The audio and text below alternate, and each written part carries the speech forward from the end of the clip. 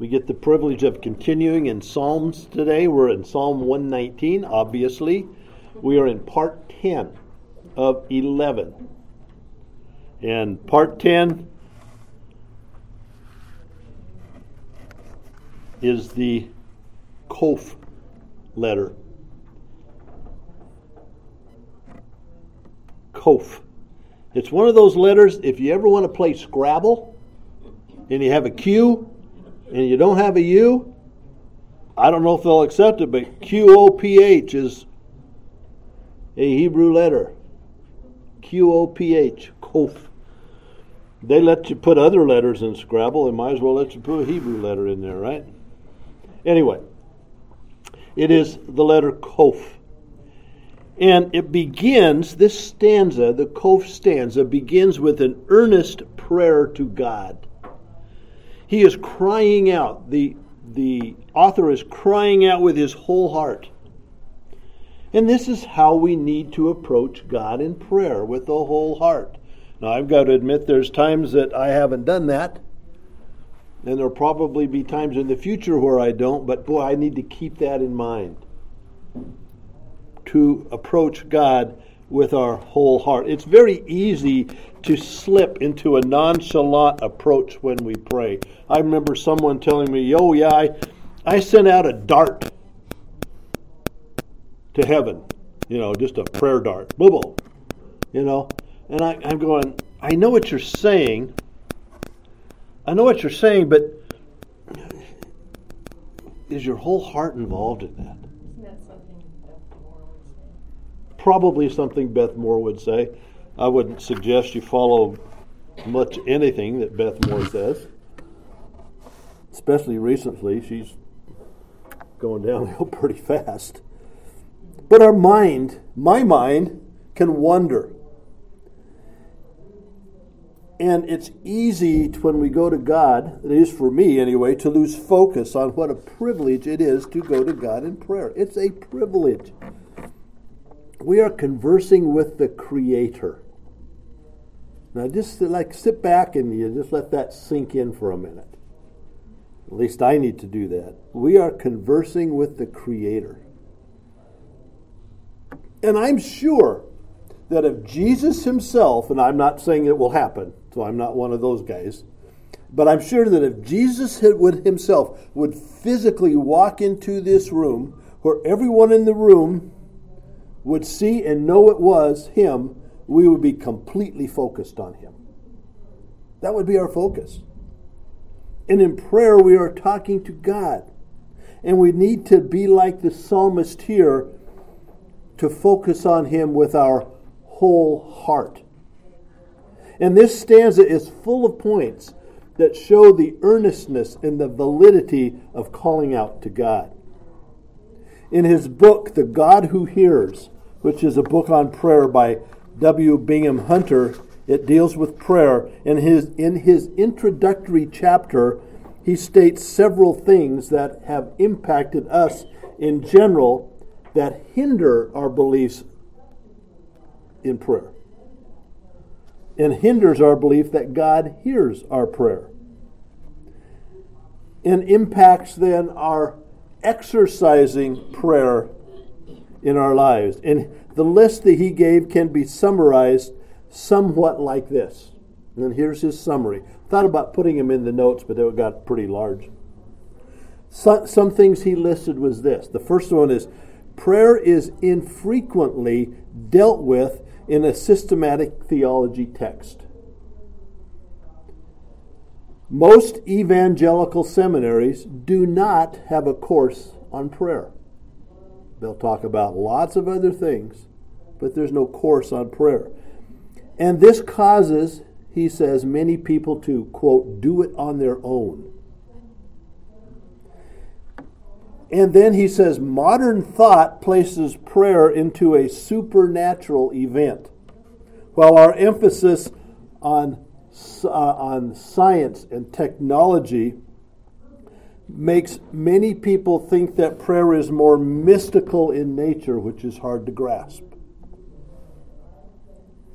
The next thing he says is teachings on prayer often distort Scripture And many times, Scripture is taken out of context by people who talk about prayer. This is especially true in the Word Faith movement. They take those things out of context so far, there's nothing left. They just pull them out. The, quote, prayer of faith. I don't know if you ever heard that term. Or in Jesus' name. Is that a magic formula at the end? If you don't say that, it doesn't go anywhere? You know? Are a couple examples that are mistaught and misused. Too few know what prayer is. When we do not know what prayer is, we do not know what we are doing when we are praying. Hunter states this: personal communication with our Lord is thus commonly thought of in mechanical and economic terms. And then, this is another one that wasn't listed by Hunter, but there are the throngs that think that they can pray to dead saints or even to dead relatives. Now, the Catholic Church is full of this. And they're not alone. So this stanza in Psalm 119 is full of points that show the earnestness and the validity in calling out to God. So let's look at it a little bit. Verse 145 and 146 says, "With my whole heart I cry, answer me, O God, I will keep your statutes. I call to you, save me, that I may observe your testimonies." The line in 146 that says, "save me," or "answer me," brings to mind Peter's call out to Christ when he was walking on the water in the Sea of Galilee in Matthew 14, 29 and 30. He jumped out of the boat to go to Jesus walking on water, and then he took his eyes off of Jesus, realized what he was doing, and go, uh-oh, I'm in trouble. He cried out to Jesus, and this has been the cry of many others who have cried out to be saved, and that cry to Jesus is still effective, and that's what the author is doing here. He's crying out to Jesus in that similar approach. And then in 1 Thessalonians 5:17, we are told to pray without ceasing. Communication with God is to be a normal and ongoing event in our lives. So, to turn to God in a time of crisis is something that most believers do, but talking with God needs to be done as a normal matter of course. Not just when we need help, not just when we're sinking. And this is brought out beginning in verse 147 and 148, where we read this: "I rise before dawn and cry for help. I hope in your words. My eyes are awake before the watches of the night, that I may meditate on your promise." Now, I have a recording of an incredible musical, a choral musical cantata, I guess you might call it, called Exaltation, that just it was made 30 or 40 years ago and is still phenomenally done. And in that musical is a song called "In Thee, O Lord, I Put My Trust." And it's arranged by Ron Huff, by the way, where there, as an introduction to that song, there's this beautiful choral music, orchestral music playing in the background, and a narrator, one of those guys with the real kind of cool, deep narrator type voices that I don't have. He quotes Psalm 119, 147, and 148, and it's just a thrill to listen to it. I thought about bringing it and playing it. I mean, I've got it on my phone, but then we disrupt the other class. But it just helps you picture in your mind the event of rising up early in the morning, just as it is getting light on a cool summer morning, and spend quality time talking with God. That picture just pops up in your mind. And how special that time is. It's a thrilling piece to listen to, and it gives me a little glimpse of the passion that this psalmist is speaking of. When he speaks with God, he rises before dawn and cries for help. He hopes in God's words. My eyes are awake before the watches of the night, that I may meditate on your promise. I need that passion like he has here. And it's a great privilege to speak to God, and we need to treat it as something extraordinarily special, not just something, I threw a dart out. And I understand there's times that we need to do that. I mean, times we need to, something's going on and we focus for just a minute on God, but it needs to be a passion. Now I want to focus on the word meditate that's in verse 148. Yes? I've noticed that you've used the word focus a lot here. I love that word. Your focus needs to change. Yeah. It needs to be on the right thing. And it has to be clear. A clear focus. A clear focus on God, yes. Yes. And my focus gets, us type A kind of people, sometimes our focus goes, got to bring it back. Got to bring that focus back. Maybe that's why I use the word, is because I know that's what where I'm challenged. So, thank you. The word meditate in verse 148.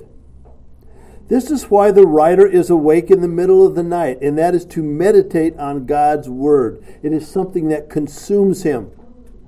To meditate on God's word, and I put it in your notes here, will result in internalizing it.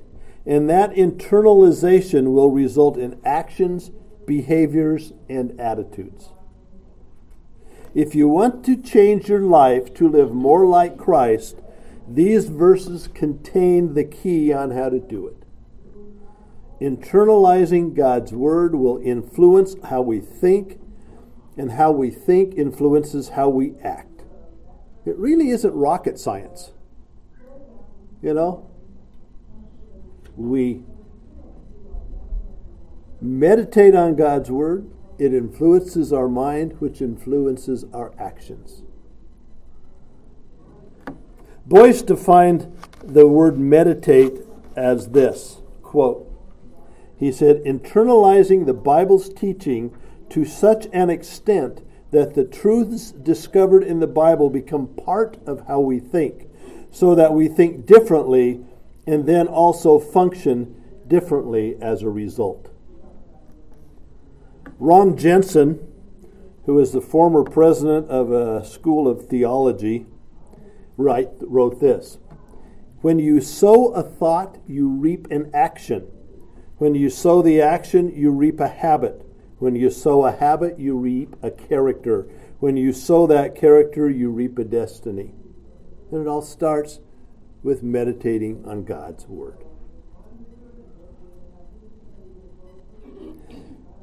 Think of what God charged the people of Israel with when they were about to enter the promised land under the human guidance of Joshua. In Joshua 1:7-8, we read this: only be strong and very courageous. Be careful to do according to all the law that Moses my servant commanded you. Do not turn it to the right hand or the left, that you may have good success wherever you go. This book of the law shall not depart from your mouth, but you shall meditate on it day and night, so that you may be careful to do according to all that is written in it. For then you will make your way prosperous, and then you will have good success. Why? By keeping the Word of God forefront in your mind.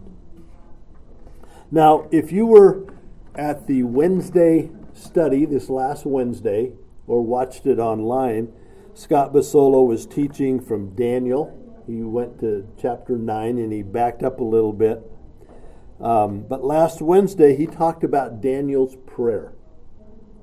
In Daniel's prayer, he said, Daniel's prayer included this, and these are Scott's notes. I called him up to make sure I had them right, and I had all but one word right, so I did pretty good. Daniel's prayer includes a response to God's word. It includes a fervent self-denial. Daniel's prayer identified unselfishly with God's people. Daniel's prayer was strengthened by confession. Daniel's prayer was dependent on God's character. And then, probably the most important piece, in my mind, Daniel's prayer, the goal was God's glory. Prayer does not motivate God. It changes us.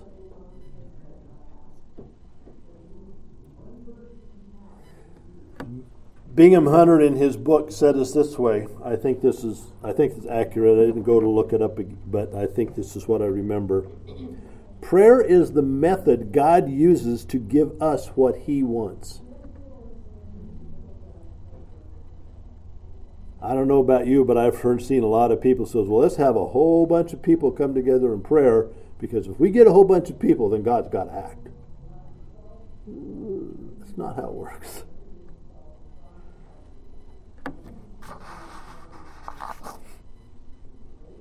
With my whole heart I cry, answer me, O Lord. I call to you, save me, that I may observe your testimonies. Going on in verse 149, it says, hear my voice according to your steadfast love, O Lord. According to your justice give me life. They draw near who persecute me with evil purpose. They are far from your law, but you are near, O Lord. And all your commandments are true. Long have I known your testimonies, that you have founded them forever. So next in this stanza, we see that he wants to be heard according to God's promises. He wants his prayers to God to be consistent with God's words, in accordance with what God has revealed. There's a story that Harry Ironside, now I don't know if you know who Harry Ironside was, but he was a great teacher, preacher, theologian, pastor, educator, and author in the first half of the 20th century. And it tells about when he was a young pastor, or learning what God was doing in his life. It tells about him meeting an older godly man early in his ministry. And this godly man, you've probably never heard of him, I never had, was named Andrew Fraser.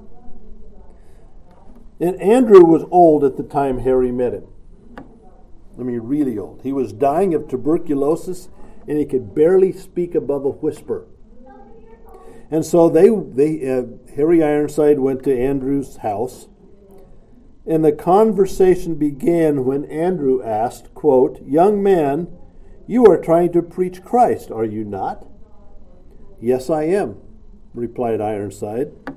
Well, he said, sit down a little and let us speak together about the Word of God. He opened his Bible, and until his strength was gone, he unfolded one passage after another, teaching truths that Ironside at the time had not appreciated or even perceived. Before long, tears were running down Ironside's cheeks, and he asked, where did you get these things? Can you tell me where I can find a book that will open them up for me? Did you get them in seminary or a college? Fraser replied, my dear young man, I learned these things on my knees on the mud floor of an old sod cottage in the north of Ireland. There, with my open Bible before me, I used to kneel for hours at a time and ask the Spirit of God to reveal Christ to my soul and open up the Word to my heart. He taught me more on my knees on that mud floor than I ever could have learned in all the seminaries or colleges in the world. That's quite a quote. It is possible to have a great theological education and still know very little about God. All you have to do is look at some or all of the false teachers today that abound. And these guys are ignorant. Learning must be more than academic. It needs to come personally from God and His Word and His Spirit. And that's what He's asking here. Teach me your Word. Another thing we see is the faith of the psalmist. There are several indications throughout this stanza. The first, 145, answer me, O Lord. Verse 147, I hope in your words. Verse 149, hear my voice. Verse 151, all your commandments are true. These statements are reflections of a strong belief that God can and will answer his prayers. This is an example of James 1:6-8, where it says, but let them ask in faith without doubting, for the one who doubts is like the wave of the sea that is driven and tossed by the wind. For that person must not suppose that he will receive anything from the Lord. He is a double-minded man and unstable in all his ways. Here is a good example of a man who is asking God without doubting. This gives way to the question that has helped him, the writer, have such a strong confidence in the Lord. Each of us can and does struggle with this, some more than others. When our faith is not strong, where do we turn to for that strength? There is only one place to turn, and that is God's Word. It's the message about salvation in Romans 10. Romans 10:17 we read, so faith comes from hearing, and hearing through the Word of God. So as we read through this whole chapter, the most impactful thing has been his consistent study and meditation on God's words. Verse 147 is one indication. He says, my eyes are awake before the watches of the night, that I may meditate on your promise. When we wake up in the middle of the night and can't sleep,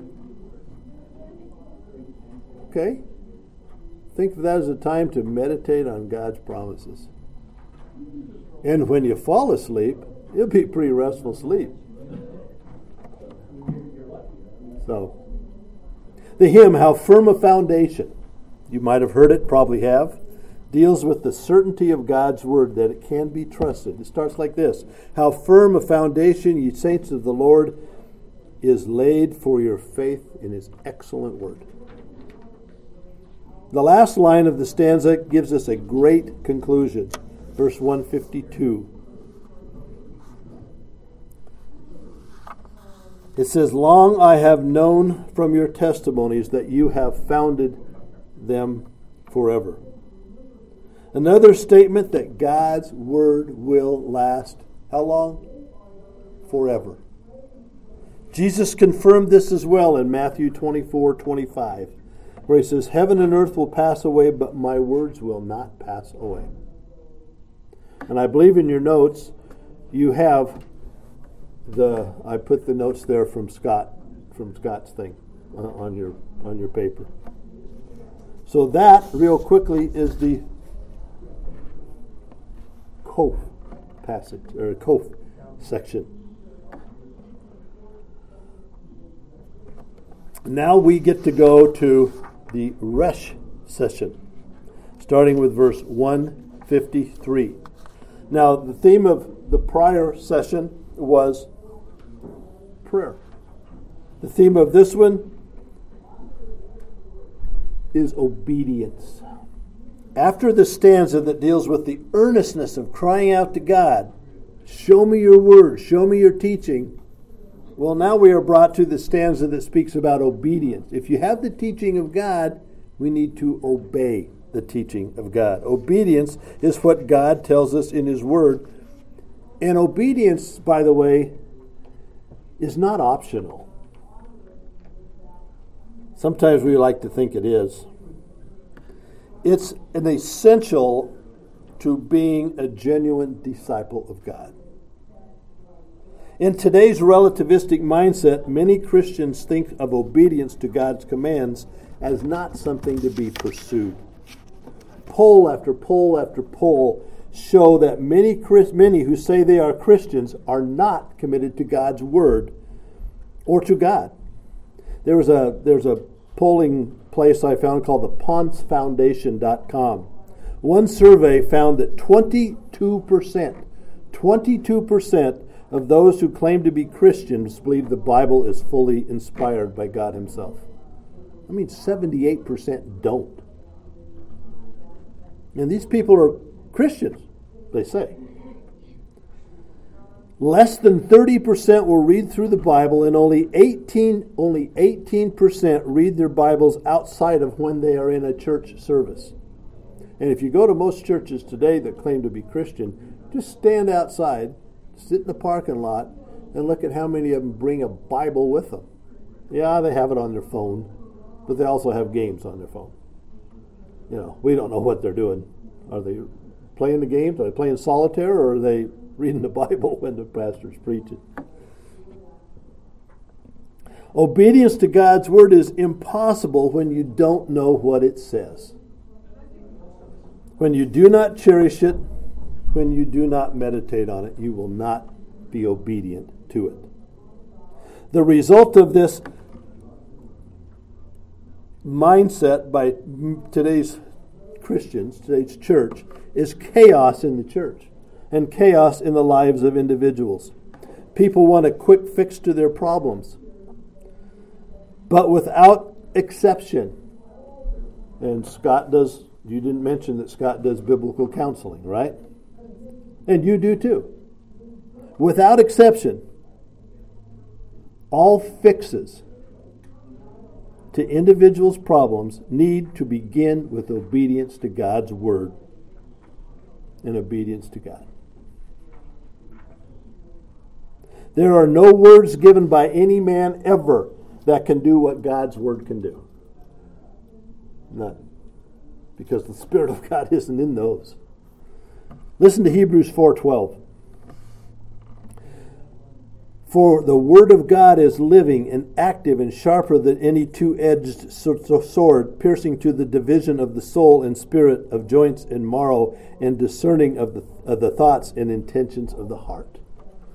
In 2 Timothy 3:16 it says, all Scripture is breathed out by God and is profitable for teaching, for reproof, for correction, for training in righteousness, that the man of God may be complete, equipped for every good work. 11 times in Psalm 119, the writer pleads for God to teach him. We go through Psalm 119. Teach me, teach me, teach me, teach me. No one can be taught by the Scripture if they refuse to read the very document that is designed to teach. It's not going to happen just by osmosis. Like I said earlier, somewhere today, I think, obedience is not an optional part of the Christian life. Jesus Himself said in Luke, different spot. Jesus said, I don't have the reference here. If you love me, keep my commandments. And regarding this, in Luke 6:43-49, Jesus said, for no good tree bears bad fruit, nor again does a bad tree bear good fruit, for each tree is known by its fruit. For figs are not gathered from thorn bushes, nor grapes from a bramble bush. The good person out of the good treasure of his heart produces good, and the evil person out of his evil treasure produces evil. For out of the abundance of the heart his mouth speaks.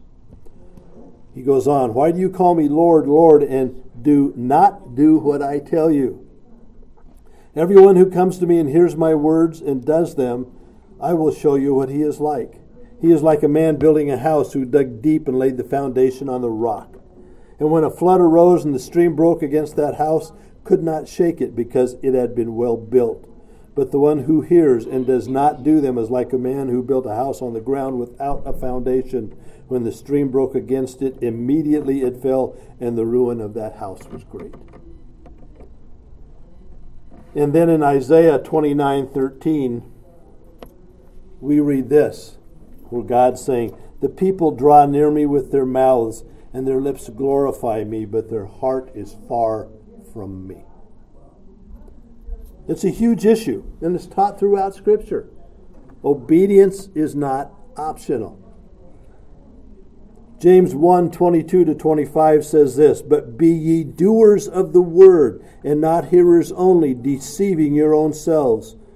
For if a man be a hearer of the word and not a doer, he shall be compared to a man beholding his own countenance in a glass. For he beheld himself and went his way, and presently forgot what manner of man he was. But he that hath looked into the perfect law of liberty, he hath continued therein, not becoming a forgetful hearer, but a doer of the work. This man shall be blessed in his deed. Disobedience is always going to be the greatest challenge in our Christian walk. This is a greater challenge than illness or heartache, anything else. Our greatest challenge is always going to be disobedience. And how do we become obedient? By getting ourselves immersed into the Word of God. We will struggle to better obey God's commands from now until we are called home. It's going to be a struggle. But it's a challenge worth facing. I've told people the moment you become a Christian, now you have a struggle. Because you're struggling with the old man and the new man. The non-Christian doesn't have a struggle. The Christian does, but it's worth every minute of it. Obedience brings about a life filled with the fruits of the Spirit, which include joy, peace, long-suffering, gentleness, goodness, and we can go on. And obedience must begin with the attitude toward God's Word as brought out all throughout Psalm 119.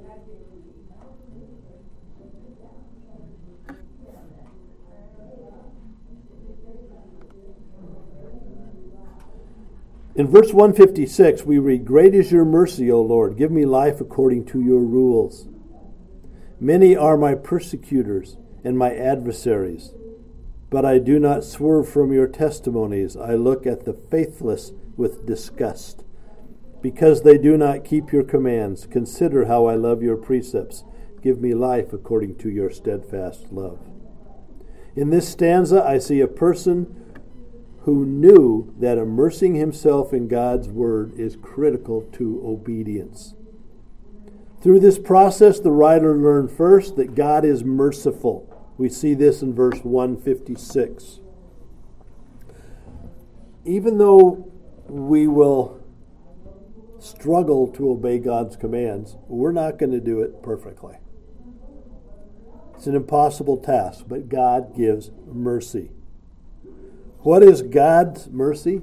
If I were to define, if you were to sit down and say, okay, this is a class, write out God's mercy, what it means. We'd get some interesting answers. Some would be very good, some maybe not. I don't know.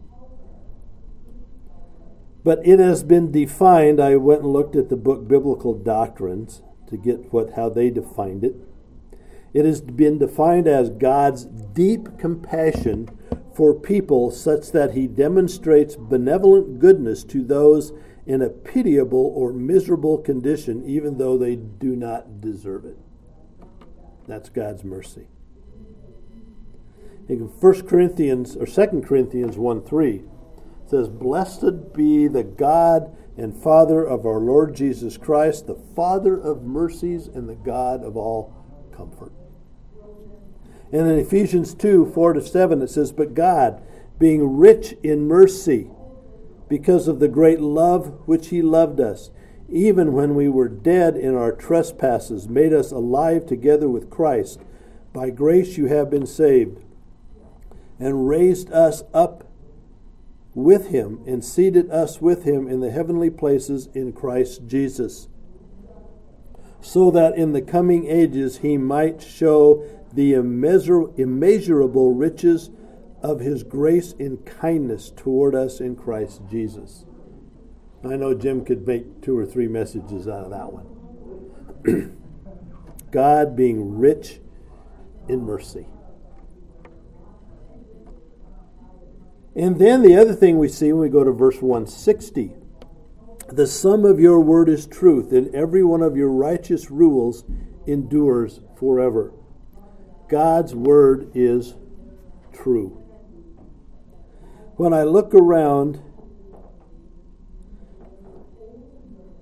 it's truly amazing to me to see how many people put their absolute trust in something that is clearly not true. Not only are these belief systems untrue, if you really look at it objectively, you can see how they could not be true. They cannot be verified by history or logic or science or eternal consistency or any other objective truth that's put to them. But it doesn't seem to matter to their adherents. I remember talking to a guy at work one time, and he said, well, I got it figured out. As soon as you've learned everything you're supposed to learn, you die, and then you're reincarnated. And you keep on going. Oh, how's that work? Well, I was in Vietnam, and that's just what I figured out. Okay? I mean, you sit there and you shake your head and go, you live with that worldview?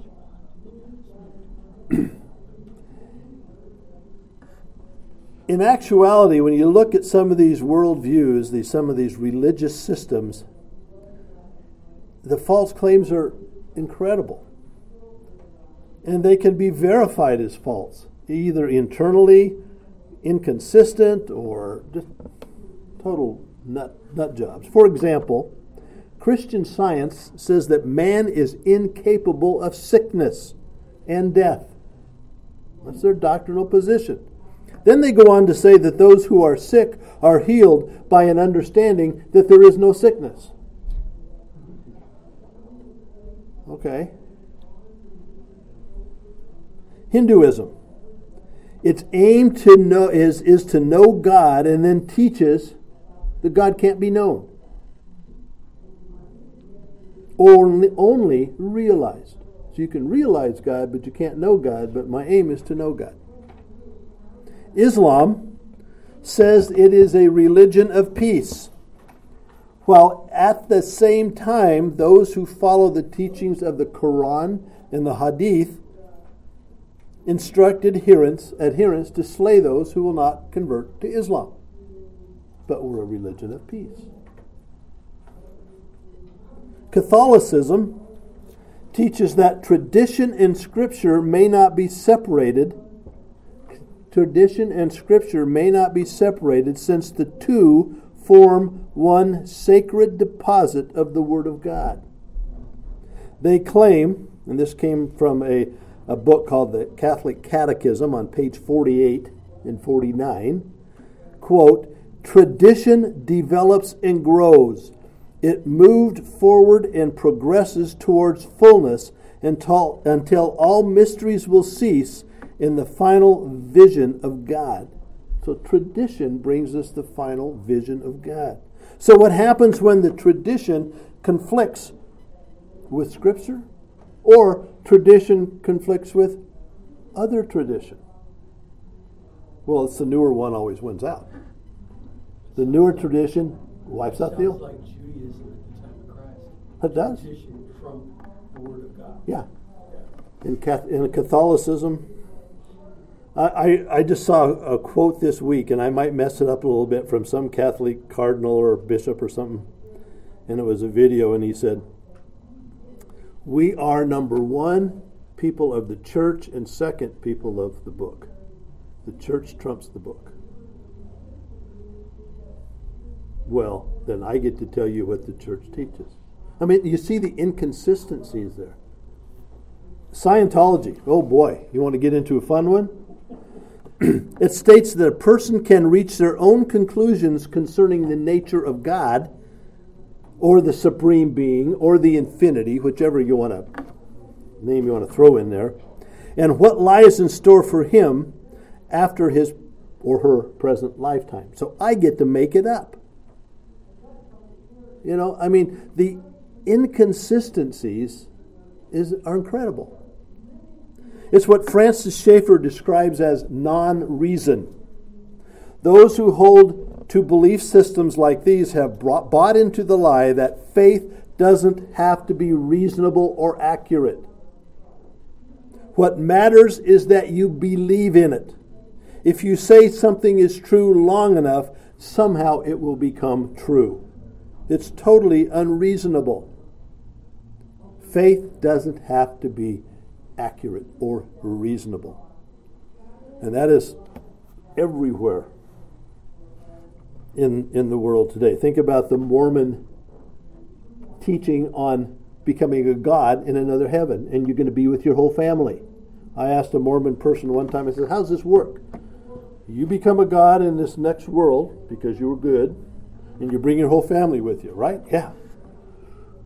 Well, how about your son who married a girl from another family, and he becomes good enough to become a god? Who's he with? And their kids. And their kids. And you know what he told me? He says, well, we don't know how that works. We'll figure it out when we get there. Or we'll know when we get there. Because they can't, it's inconsistent. It's faith in faith. You know, God and God's Word can be subjected to any test given it and come out unscathed. It is trustworthy in any and every sense. When you compare to Christianity to every other religious system in the world, it comes out as true and pure, both historically and internally. It alone answers the deepest questions of mankind. Christianity answers the question of origin. Where did I come from? It answers the question of meaning. What is it that gives my life meaning and purpose? It answers the question of morality. What is right and wrong and why?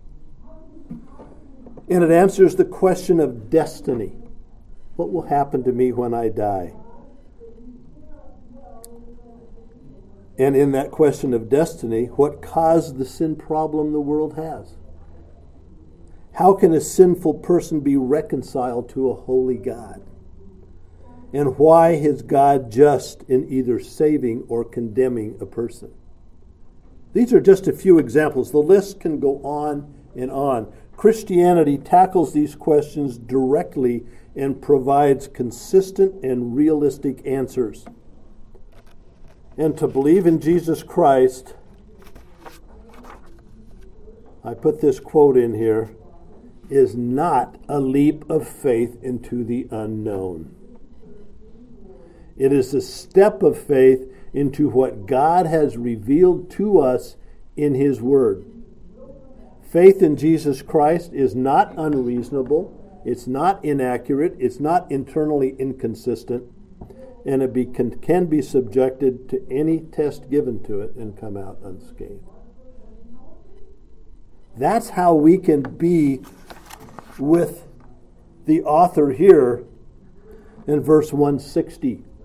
The sum of your word is truth, and every one of your righteous rules endures forever. I mean, that verse is packed with a lot of stuff. The sum of your word is truth, and every one of your righteous rules endures forever. And when I think about all those things we just covered, it brings me, hopefully you, great comfort. I do not want to adhere to a belief system that cannot be subjected to the tests of truth and pass those with flying colors. I don't want to be believing something that some kook made up somewhere. and trust Him and just believe it hard. Or believe that faith is unreasonable or not reasonable, and that faith doesn't have to have reason. No, faith has all of those things. It's faith in God, in what He has done and what He has revealed. And we can stand confident that Christianity answers all of those questions. And the Word of God is why we know about those. Why we should love the Word of God. And be like He says in verse 159, consider how I love your precepts, give me life according to your steadfast love. Let's pray.